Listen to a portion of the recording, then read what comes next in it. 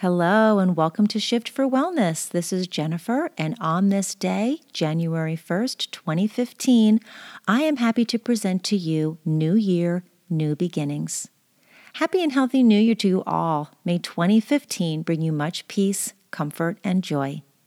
On this first day of the new year, the one thing I really know about myself is that I tend to put a lot on my plate. My friends and family would be the first to step up and congratulate me for admitting this. I put a ton on my plate because I'm good at multitasking and I know I can get things done. And while I'm good at multitasking, I tend to put exercise last on my list of things to do. Not necessarily because I don't want to, but because I'm usually too exhausted to move once my day is done. In the middle of my day, I can't wait to exercise, but when the time actually comes, I'm spent. Yoga is one of my first loves, and nothing clears my head and jumpstarts my creativity like a nice, brisk walk. I don't need a run. I've tried hard to be a runner. I've always longed to yell to my family as I throw on my sneakers, "I'm going for a run." But as hard as I try, it's just not me. I am not a runner. I'm a walker. I've labeled myself so. That's the story I tell myself, and I'm sticking to it. So today, as I sit cuddled up on the couch under my favorite blanket, reading my new favorite Ina Garten cookbook, given to me by my nephew-in-law in our family Christmas grab bag, thanks Joel, love ya, I am challenged to leave my cozy spot and step out into this 35-degree day as I watch my dedicated husband and daughter dress to go for their run at the track around the corner. Ugh, how do I turn my head when the yoga studio is closed for the holiday? It's the first day of the new year, and I love the outdoors. This is my opportunity to exercise today.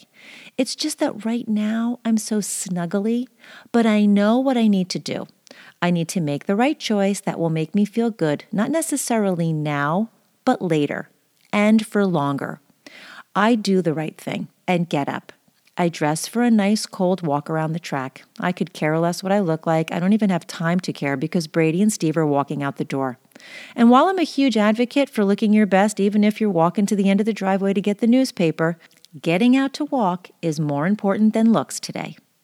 My daughter and husband are in their running best, with me trailing behind in my new black birthday parka, a hot mess of mismatch. Red Swiftwater intermediate headband that no breeze will penetrate. Long johns beneath one of the kids' green school sweatpants, the warmest gloves, and the warmest socks I could find, and I'm ready to go. I giggle to myself as I walk out the door. I love not caring about how I look just as much as I care.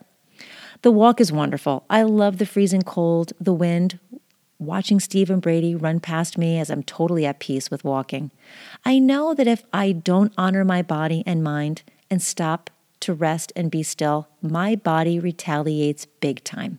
It gets me back with respiratory infections, dizzy spells, and horrendous stomach issues. I believe 7 years ago, my cancer diagnosis was a message for me to stop and slow down. I wasn't paying attention to the signs and signals being sent to me by my body. So it said to me, okay, you won't listen? Well, maybe you'll listen to this. I know that exercise is what my body needs to balance out all that I put on my plate. When I am consistent with moving and listening to what my body needs, all is right with my world. Make the choice to move this year in the way that best suits you. Don't concern yourself with what anyone else is doing. Do what your inner wisdom tells you is right for you and celebrate that. Then you can go back to snuggling.